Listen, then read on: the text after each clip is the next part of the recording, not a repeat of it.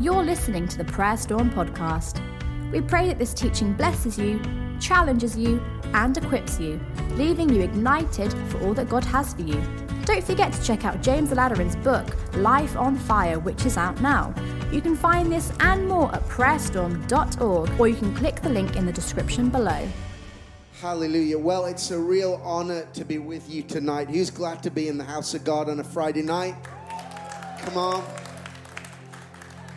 So I'm Andrew. I'm here tonight with my wife, Laura. We came to one of the very first Prayer Storm meetings that you guys ever did. I think that was when I first met James and Rebecca many years ago, and it's incredible how God has turned a meeting into a movement, and you guys, God is using you to shake this nation.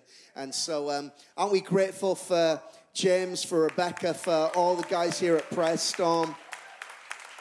We honor what God's doing in your life. I lead a ministry called Generation Builders. I say I lead a ministry. Basically, it's just me traveling around the place telling people about Jesus. I just got back from Mexico. We were there for 2 weeks, and we had a phenomenal time, just city after city. Saw thousands and thousands of people encountering the Holy Spirit, many souls saved, incredible miracles. But it's great to be here in the UK. And I'm hungry to see God move in our nation. Anyone else? I'm part of the leadership team of a church called Revive Church, which is based in the city of Kingston upon Hull in East Yorkshire. So we traveled a couple of hours over the Pennines to be with you guys this evening. Just real quickly, I've got some books over there which you can have a look at the end. Who knows Jesus Loves the Church? This is my first book. It's called Seeing the Church, When Your Purpose Collides with God's Passion. And really it is a book full of teaching on what the church is, how Jesus sees the church. You know, as we come out of the last couple of years of COVID, I know there's a lot of pastors, a lot of church leaders who are kind of really asking questions right now. What is the church? What should the church be? And really this book goes through the scriptures and really looks at how Jesus sees the church. The church is his body, his bride, his army, his sheepfold, his family, all kinds of stuff. So that's what this book is about. Would anybody like a free copy? Okay, there you go. Okay. This book, this is my most popular book, and it's so popular that looking over there, it's sold out. So this is the only copy available for I'm going to give it away, in the entire world, okay?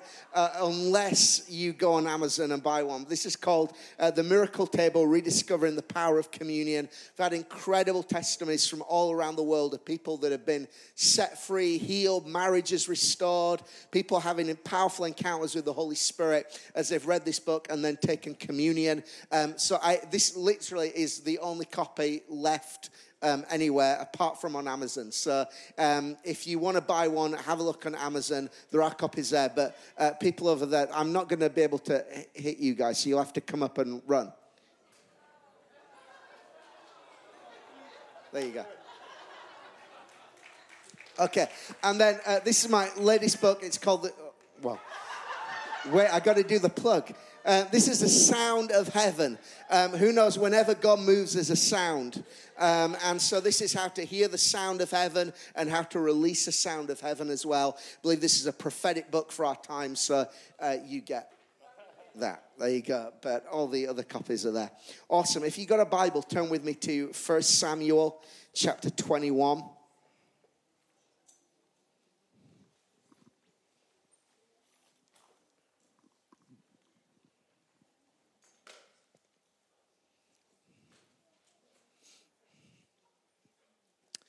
1 Samuel 21, it says, David went to Nob to Ahimelech the priest.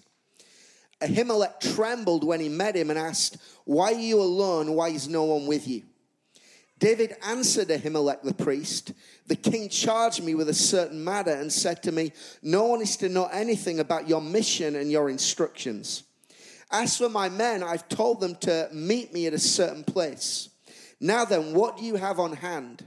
Give me 5 loaves of bread or whatever you can find.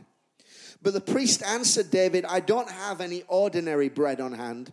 However, there is some consecrated bread here, provided the men have kept themselves from women.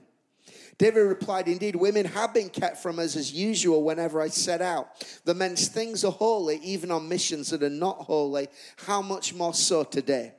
So the priest gave him the consecrated bread, since there was no bread there except the bread of the presence that had been removed from before the Lord and replaced by hot bread on the day it was taken away. Now one of Saul's servants was there that day, detained before the Lord. He was Doeg the Edomite, Saul's head shepherd. David asked Ahimelech, don't you have a spear or a sword here? I haven't brought my sword or any other weapon because the king's business was urgent. The priest replied, the sword of Goliath the Philistine, whom you killed in the valley of Elah, is here. It is wrapped in a cloth behind the ephod. If you want it, take it. There is no sword here but that one. David said, there is none like it. Give it to me. Hallelujah. Can we say amen to God's word tonight? Let me just give you the timeline of where this is in David's life. David has been prophesied by Samuel the prophet that he is going to be the next king of Israel. Samuel has come to his house. Samuel has anointed him with oil. And so David is carrying this prophetic word, this prophetic destiny that one day he is going to be the next king of Israel. However, at this moment in David's life, David is in his darkest hour. It's in his lowest moment because his father-in-law, Saul, who's the current king, has tried to kill him. Who knows that makes family dinner times a little bit awkward when your father-in-law is trying to kill you. The reason that David suspects that his father-in-law is trying to kill him is because he's just thrown a spear at his head. Who knows that David loved God? Who knows that God loved David? Who knows that David was anointed? Who knows that David was a man after God's own heart? And yet David found himself in a moment in his life of incredible isolation, a moment of incredible testing, and a moment of incredible trial. Jonathan, his best friend, has just sent word to David and said, David, you have got to leave town now. If you don't leave town now, my father is sending men to kill you. And so literally David has to escape town that night, that moment. He leaves behind his house. He leaves behind his wife. He leaves behind his children. He leaves behind his possessions. I mean, he is so empty-handed.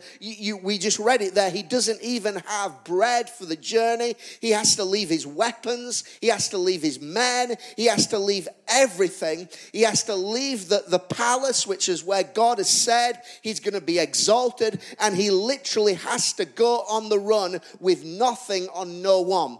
Who knows that is an incredibly challenging situation to be in. Imagine that you are woken up in the middle of the night tonight and someone said, someone is about to come to your house to kill you. You have got to leave town now. You've got to leave your family. You've got to leave your friends. You've got to leave your possessions. You've got to leave everything. Just get out of here. Otherwise, you're dead. David must have been frightened. He must have been anxious. He must have been questioning and confused. God, what on earth are you playing at? Even David, a man anointed by God, went through times of difficulty and testing. And who knows that it doesn't matter how anointed you are, how called you are, how much you love God or how much God loves you. Who knows that every one of us will be challenged. Every one of us will be tested. Every one of us will go through difficulty.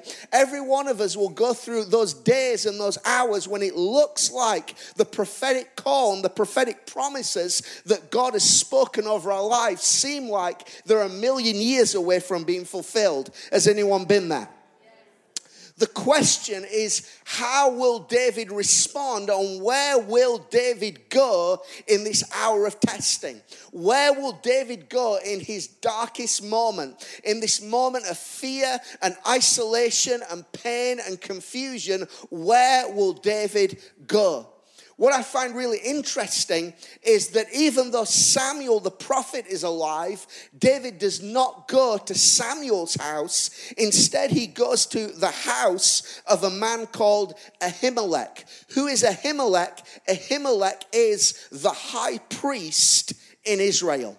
When David was confused, he went to the house of the high priest. When David was lonely, he went to the house of the high priest. When David was in a mess, when David was scared, when David had nothing, he went to the house of the high priest. Who knows that tonight we have a high priest and his name is Jesus.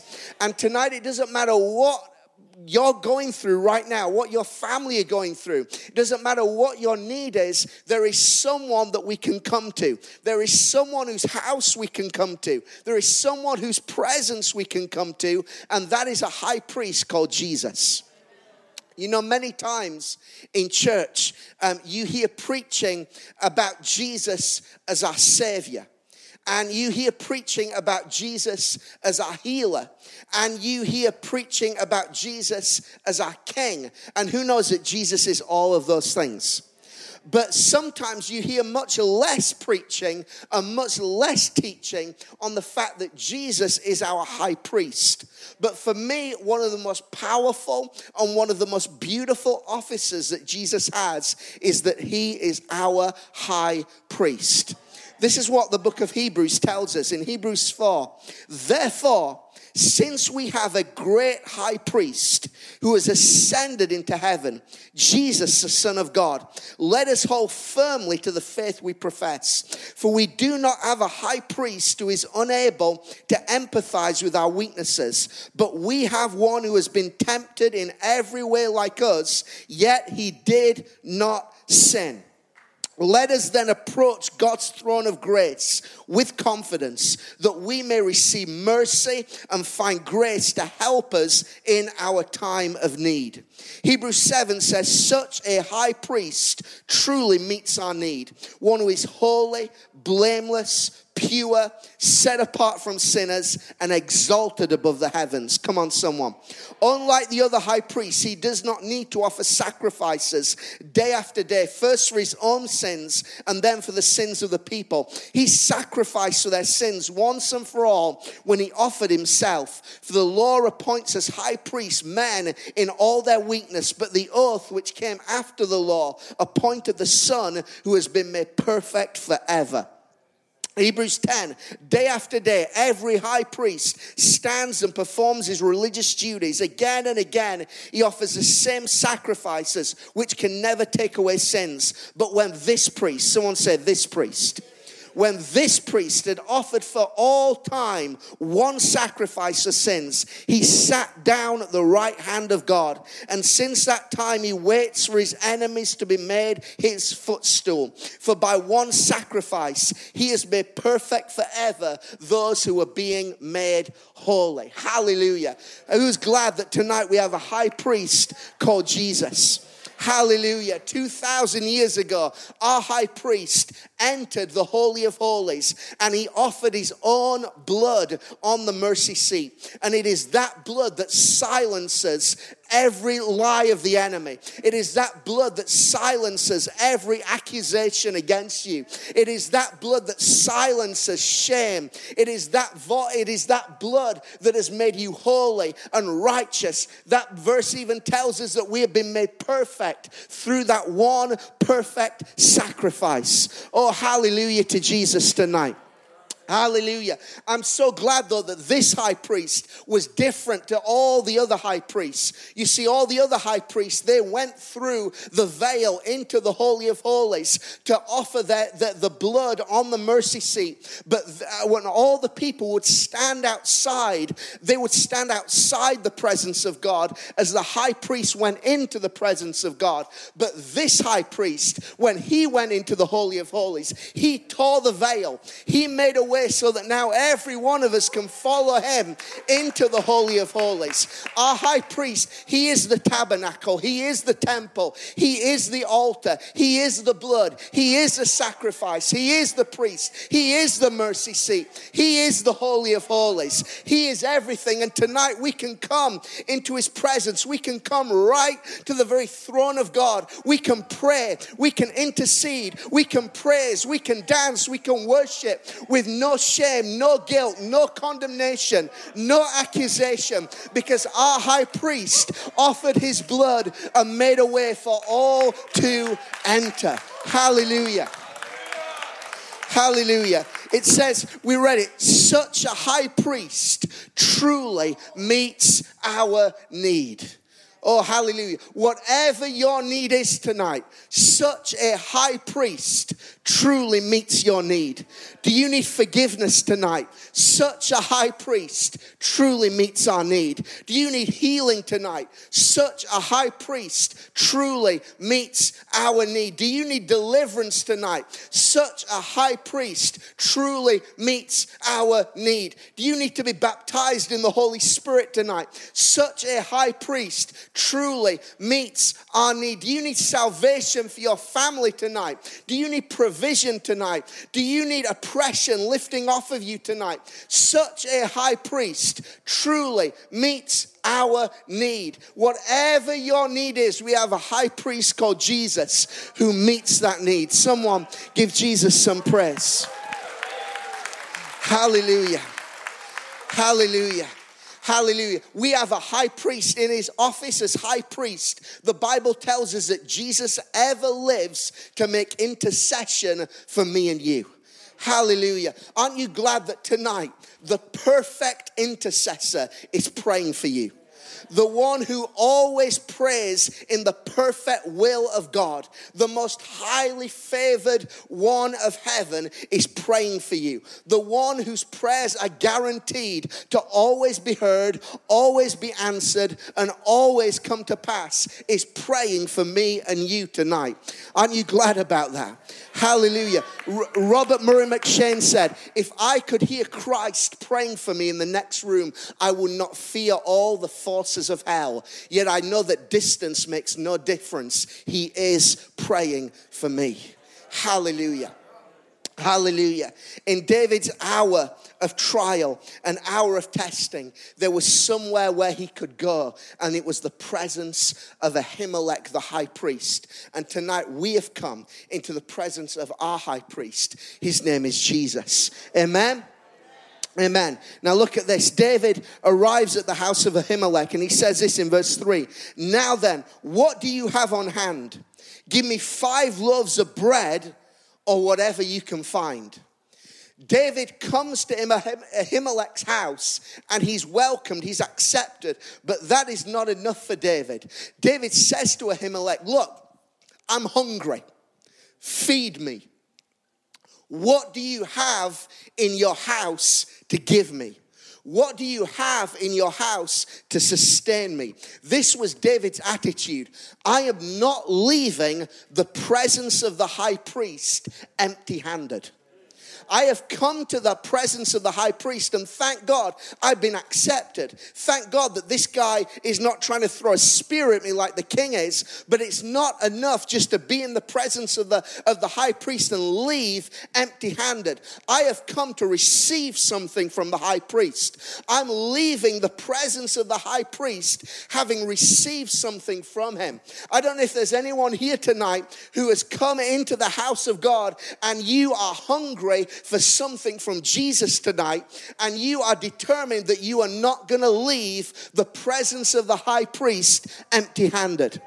Hallelujah. David says to Ahimelech, look, do you have some bread, or what do you have at hand? In other words, I know that you've got something. I know there is something in your presence to give me.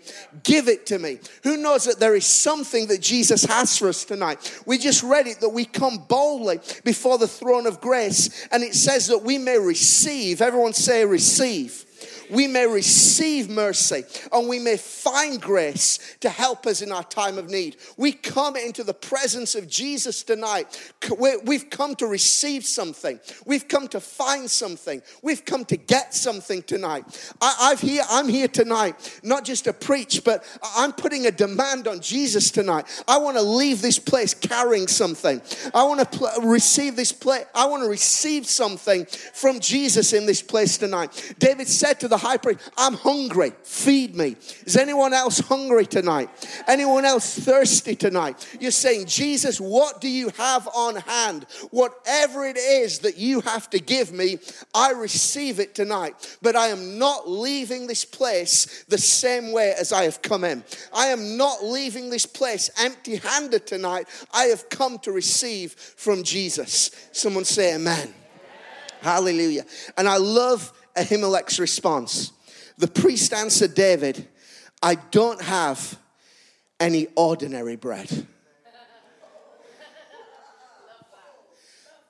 Yeah, you can have bread, but it's not ordinary bread. The only bread that I have is consecrated bread. Now, consecrated bread was the bread that was placed on the table in the holy place, and it was left there 24 hours. And then the following day, the priest would come and he would take that bread and put fresh bread on the table. And what the priest believed was this, that as that bread spent 24 hours in the holy place, it would become soaked, it would become saturated in the presence of God. It was known as the bread of the presence. And only the priest could eat that bread. And they believed that as they ate that bread, they were receiving into their body something supernatural, something divine. They were feeding on something that was soaked in the very life and power and presence of God. Ahimelech said, that is the only bread I have on hand. And David was like, I'll take it. You see, in the presence of Jesus, there is bread to eat. But it is not ordinary bread. What he wants to feed you with tonight, what he wants to fill your life with tonight, what he gives to sustain you tonight is nothing like the bread of this world. Jesus said, man shall not live on bread alone, but on every word that comes from the mouth of God. John 6, I am the bread of life. Whoever comes to me will never go hungry. Whoever believes in me will never be thirsty. But here is the bread that comes down from heaven, which anyone may eat and not die. I am the living bread that comes down from heaven. Whoever eats this bread will live forever. This bread is my flesh, which I will give for the life of the world. This is the bread that came down from heaven. Your ancestors ate manna and died, but whoever feeds on this bread will live forever. You see, Jesus is the giver of bread, and he is the bread. And in his presence, you feed on something which is supernatural. You feed on the very life of God. And the Bible says that if you eat of the presence of Jesus, this bread will cause your hunger to be satisfied and your thirst to be satisfied. Who knows that as long as we feed on the bread of this world, as long as we eat from the tables of this world, we will always be hungry. But as we taste and see that the Lord is good, we are tasting on that which will satisfy. That verse tells us that even as we eat of Jesus, we will live forever. The bread that in his presence, it contains eternal, everlasting life. Come on, someone. Is anyone hungry tonight for the bread of Jesus, the presence of Jesus? Is anyone here come to eat of him and drink of him? It is not ordinary bread. The love that he gives is not ordinary love. It is unconditional love that is so high and wide and deep that you cannot even comprehend it without the Holy Spirit. The peace that he gives is not ordinary peace, but it is a peace that passes all understanding. The joy that he gives is not ordinary joy, but it is joy unspeakable and full of glory. There is nothing about the presence of Jesus that is ordinary. Everything in his presence speaks of supernatural life, supernatural power. Everything about him is divine, glorious, wonderful. Everything about him satisfies every human heart and every need in this place. Oh, taste and see that he is good. Hallelujah. Hallelujah. There was a woman who came to Jesus because her daughter was possessed by a demon. And you know that this woman was a Canaanite woman. She was a Gentile. And so Jesus initially, he ignores her. And then finally turns to her after she doesn't give up. She keeps asking, keeps petitioning Jesus. And he said, it is not right to take the children's bread and give it to the dogs. And this woman said, yeah, but even the dogs eat the crumbs from the master's table. And Jesus said, I have not seen faith like this. This woman recognized just one crumb from the master's table is enough to get deliverance for my daughter. Who knows that we are not Gentile dogs tonight, but because of the blood of Jesus, we are part of the family of God, which means you don't just get a crumb from the table, but you get the whole loaf. Hallelujah. So my question is, if a crumb is enough to deliver someone with a demon, what can the whole loaf do? Do you think the whole loaf might be able to heal cancer?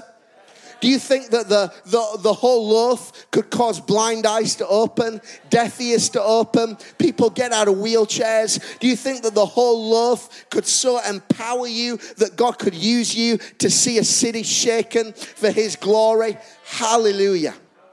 Hallelujah. I love how, this story here where David receives bread from the high priest. This consecrated bread, it was only meant to be eaten by the high priest. Who knows, David was not a high priest. David broke God's law by eating that bread. But Jesus in each one of the synoptic gospels, Matthew, Mark, Luke, quotes this very passage, but he never rebukes David. Instead, he uses David as his example for the disciples eating grain on the Sabbath. Jesus is like, well, David broke the law, so therefore it must be okay.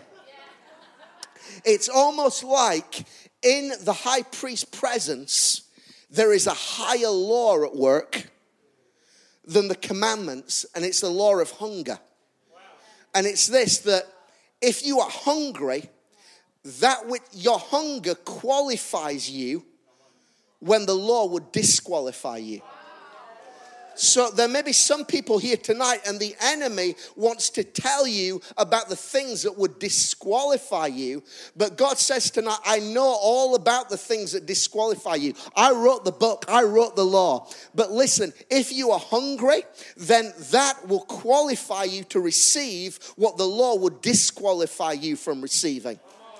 So right now the enemy might say, you're disqualified from being used by God in revival. You're disqualified to receive. You can't receive your healing. You can't receive your encounter. Or, James can have an encounter because he spent all day, all week praying and fasting and in the third heaven. But you've come in tonight full of sin, full of guilt, full of apathy. You've not read your Bible for a month. You are disqualified. You cannot have an encounter with God tonight. But listen to the word of God tonight. If there is hunger in your heart, it is that hunger that qualifies you.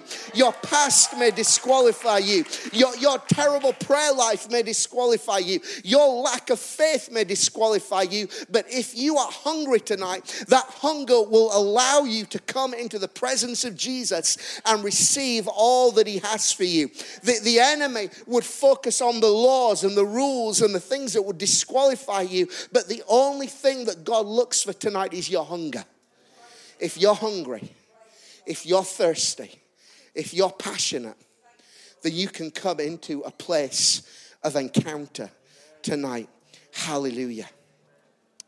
Hallelujah. So he receives the bread of the presence that had been removed from before the Lord and replaced by hot bread on the day it was taken away. Verse 8. David asked Ahimelech, don't you have a spear or a sword here? I haven't brought my sword or any other weapon because the king's business was urgent. Now David is going a step further. He's saying, okay, you've given me bread to satisfy me. Now I want to know, have you got a sword to empower me? Who knows that in the presence of God, he doesn't just want to fill you, he wants to empower you. Come on, someone. You know, sometimes in revival services, we just come to be fed. We just want to come and enjoy the worship and enjoy the preaching and enjoy a nice kind of altar call time. And we leave full, we leave satisfied, and praise God for all that. But I believe there's a group of people here tonight that want more than just infilling. You want empowering. You want to leave this place carrying a sword from God. You want to leave this place equipped to fight the battle, equipped to be an overcomer, equipped to overcome any obstacle that the enemy will put in your way. And anyone on my way of thinking? Amen? Don't you have a sword or a spear here? I haven't brought my sword or any other weapon because the king's business was urgent. Verse 9, the priest replied, the sword of Goliath the Philistine, whom you killed in the valley of Elah, is here.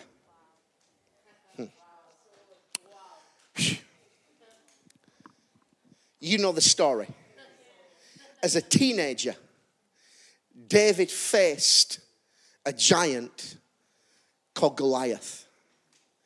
I wonder if as a teenage boy, I know that we read the scriptures and how David's full of faith and full of the Holy Ghost. I wonder if there was a part of David facing that giant, wondering, what on earth am I doing here? Have you ever been faced with a giant and you're wondering, God, why is this giant in front of me? God, I know that speak the word and you could take out that giant, but you want me to fight this thing?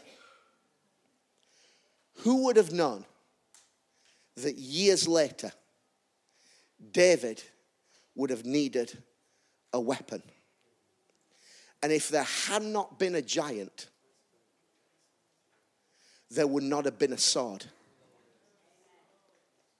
Or let me put it like this. The thing that hell sent to kill him was what heaven used to empower him.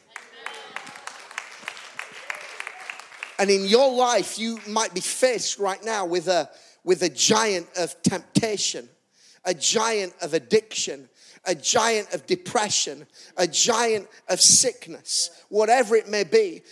And you may be wondering, God, why on earth am I struggling with this giant? Why on earth am I facing this giant? It's like hell has sent its best agent to take me out. But you need to know, friend, that why the Bible tells us to rejoice in tribulation. Because when you overcome that enemy, when you overcome that tribulation, what does God do? God empowers you. God gives you the authority to face all the other giants. And you go into the next fight with an authority that you would never have had if you hadn't faced the previous giant. David would use the sword of Goliath to take out Philistine after Philistine after Philistine. You carry on reading about how David and his mighty men would ride into battle and they would defeat the armies of the enemy time and time and time again. That happened with the sword of the very thing that hell sent to take him out. Let me tell you right now, some of you that are facing that giant, don't be like the children of Israel that hid in the tent. Don't get discouraged. Don't get defeated. Don't think that it's too much for you. But like David, you rise up. And you say, I come against this giant in the name of the Lord God. I'm not going to run. I'm going to fight in the power of the Holy Spirit. And as that giant comes down, God is not only giving me victory today, but he is also empowering me with a sword to fight for tomorrow. Hallelujah. Hallelujah. The sword of Goliath the Philistine, whom you killed in the valley of Elah, is here. It is wrapped in a cloth behind the ephod. It is wrapped in a cloth behind the ephod. That's a weird place to put a sword. What was the ephod? The ephod was the breastplate that the high priest wore. So the ephod covered the heart of the high priest. The sword is under the ephod. If you want the sword, you have to get under the ephod and touch the heart of the high priest. You see, we live in an age in the church where everybody wants a sword. But few want to go under the ephod. You see, the sword speaks of victory. The sword speaks of power. The sword speaks of authority.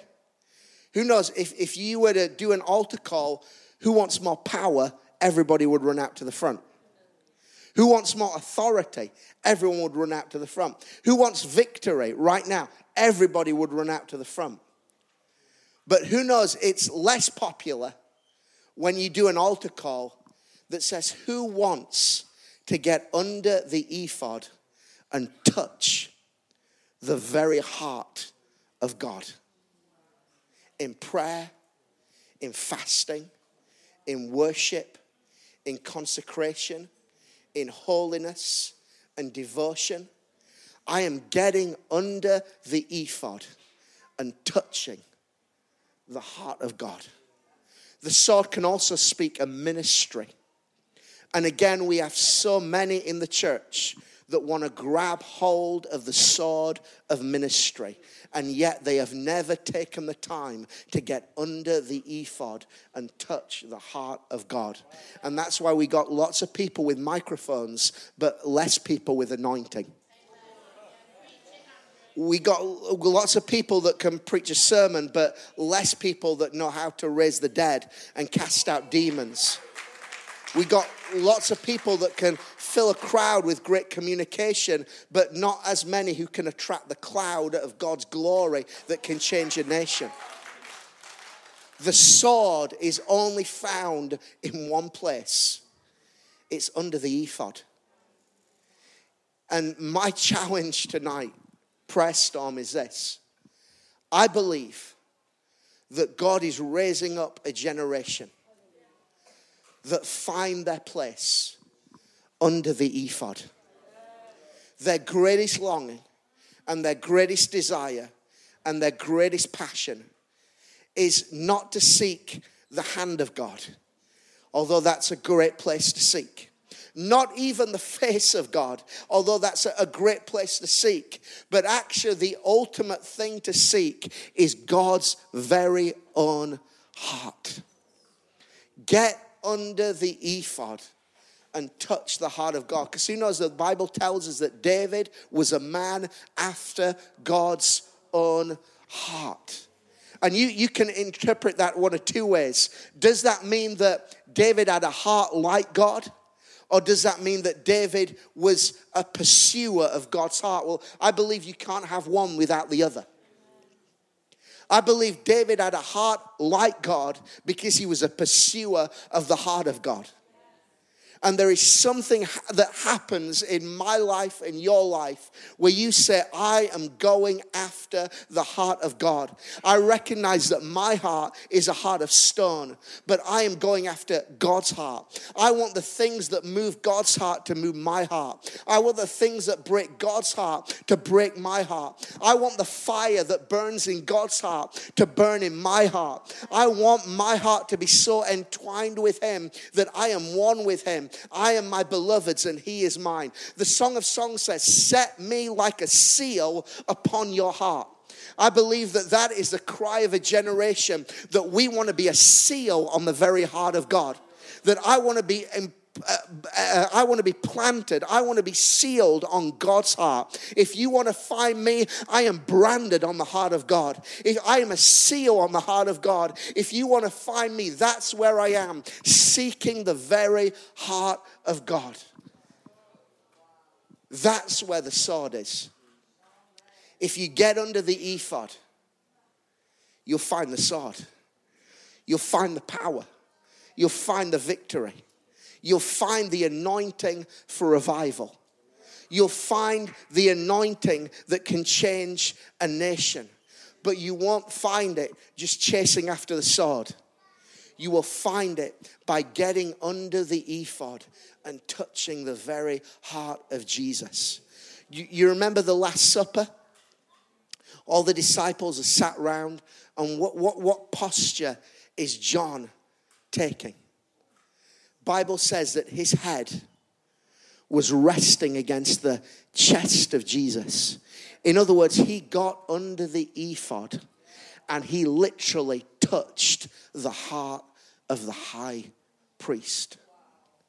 He got so close to the high priest that he could feel his heartbeat. Jesus said, one of you is going to betray me. And Peter said to John, ask him who he's talking about. Why did Peter say to John, ask Jesus? Was it because Peter was shy and timid? Who knows? That's not the Peter we know. It was simply this. Peter was too far away to hear. But because John was under the ephod, he gained access to information, to revelation that none of the others were close enough to hear. You want to know the secrets of God. You want to get revelation that no one else has access to. You want to get information about what God is doing. You want to know the times and the seasons. Get under the ephod and hear the heartbeat of Jesus. Hallelujah. I'm nearly finished, but let me tell you, I've got a brother. And when we were children, I remember that one day my brother came home and just overnight, he developed an incredibly bad stammer, a very bad speech impediment. And he could only say a few words, and he would just break out in this stammer. And so my parents took him to all the speech therapists, and I remember going with them to hospital waiting rooms and to see people, but no one could deal with this or do anything about this speech impediment. And they told my parents, look, he might have this for the rest of his life. Now, my mama has never been in a church leadership position. She's never preached a sermon. She's never had a title or anything. In fact, she's disabled. She has multiple sclerosis. She spent most of her life in a wheelchair. But she knows how to pray. And she decided, I reject that diagnosis. And she went to pray and fast. And she got under the ephod. She touched the heart of God on behalf of her son. And you know what? She got the sword of breakthrough. And that stammer just supernaturally ended as quickly as it had begun. And today my brothers preach the gospel all over the world. I know in my own life, my own ministry, I started preaching when I was 18 years of age. And for the first 6 years of my ministry, I was incredibly frustrated because I would pray for sick people and no one got healed. I prayed for people to be filled with the Holy Spirit, and no one got filled with the Holy Spirit. I would preach kind of, nice little 3-point sermons, and people would say, oh, that was a nice message, but there was no power, there was no authority behind it, and I knew that there was an anointing and an authority that I did not have. And so I set my face to pursuing the heart of God. And I would come into church on evenings when no one was there. And I would walk up and down the rows of the church. And I would just say, Jesus, I am desperate for an encounter with you. Jesus, I am desperate for your glory. I'm desperate for your power. I'm desperate for your presence. I would go into my bedroom on a night and shut the door and lie down on the carpet and just say, Jesus, I want an encounter with you. Everything within me was pursuing the heart of God. And I remember in January 2007, God just put it on my heart. Look, just go away for a week and pray and fast and seek me. And so that's exactly what I did. I went to this little kind of self-catering cottage up in North Yorkshire, and I said, God, I am not leaving this place until I have had an encounter with you. I am not leaving this place until I have got under the ephod and touched your heart. And I spent a week just worshiping and praying and crying out to God. No mobile phone, no television, no food, just me and Jesus. And I remember on the 5th night, the glory of God entered that room. I was sat on the sofa. I wasn't sat on the sofa for much longer when the glory of God came into that room. I fell face down on the carpet, and for several hours, it was like wave after wave after wave of God's glory was filling my life. At one point, I felt a physical hand holding me to the floor.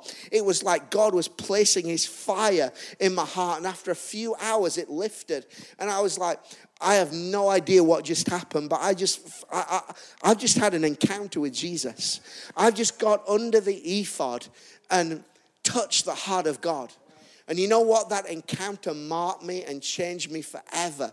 Just a few weeks later, I was in my own church, and I just shared that story just like I've shared with you guys. And I just said, church, I believe that I've had an encounter with God. If you want one, come to the front. And my little sleepy village church that had never done an altar call, I don't think, the whole church came out to the front. And I was like, okay, I don't know what to do now. So I just copied what I'd seen them do like on TV. So I went to the first person and just prayed for them. And I don't know who was more shocked, me or them. But I realized that as I touched the heart of God, God had given me a sword. Yeah. And one by one, the power of God touched people. People were healed, and people were healed in that service who are still healed today. Just a few weeks after that encounter with God, I was in a few weeks after that encounter with God, I was in a field in Kenya in Africa. And just praying for people. A friend was doing a gospel crusade. I was part of the ministry team. And I found myself stood in front of this woman that was 8 months pregnant.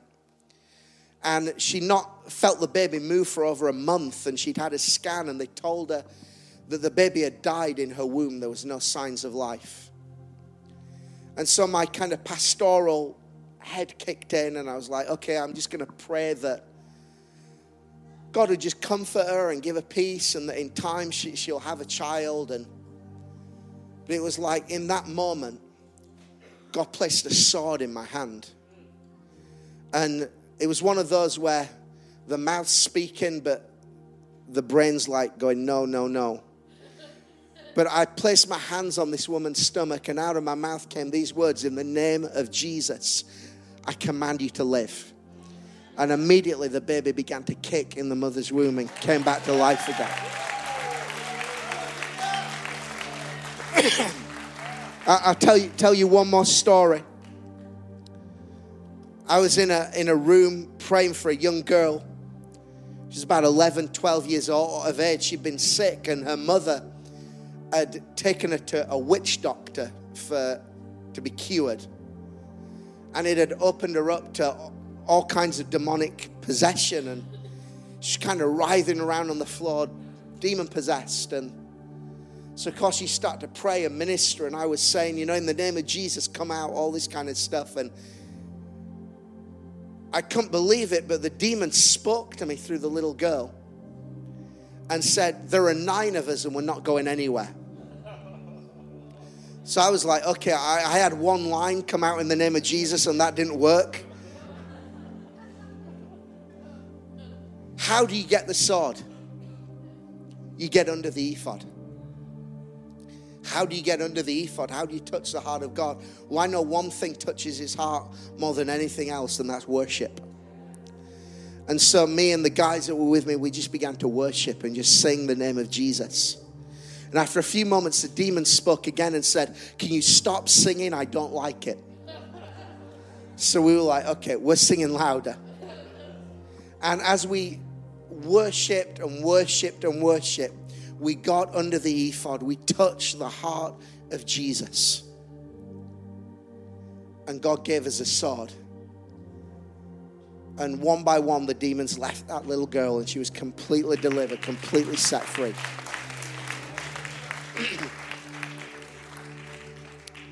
Tonight, friends, we're in the presence of the high priest. Such a high priest meets our need. And there is bread in his presence. He wants to fill you tonight with bread which is supernatural. You can feed tonight on the very presence of Jesus. You can leave this place tonight full to bursting of the presence of Jesus. Hallelujah. Hallelujah. But there's also a sword to empower you. I believe that God is giving a sword, not to one man, not to one woman, but God is giving a sword of revival to a generation. But not a generation that are just seeking power for the sake of power. Not just seeking revival for the sake of revival, but are actually seeking the very heart of Jesus. That is a thing that we pursue. That is a thing that we long for. I want to get under the ephod and touch the heart of the high priest. Set me like a seal upon your heart. Hallelujah. This is how it finishes. The sword of Goliath the Philistine, whom you killed in the valley of Elah, is here. It is wrapped in a cloth behind the ephod. Listen to this. If you want it, take it. I believe that that is a word from heaven tonight to this group of people. If you want it, take it. You want revival? Take it. You want the power of God? Take it. You want intimacy with Jesus? Take it. You want a breakthrough tonight? Take it. You want healing tonight? Take it. If you want it, take it. God is waiting for someone tonight to take it. David said, there is none like it. Give it to me. I don't know about you, but there is none like him. There is nothing like his presence. There is nothing like an encounter with Jesus. There's nothing like it. Jesus, give it to me. Hallelujah. We hope you enjoyed this Prayer Storm podcast. For more content, find us on Instagram @PrayerStorm, all one word, and on YouTube, Prayer Storm TV.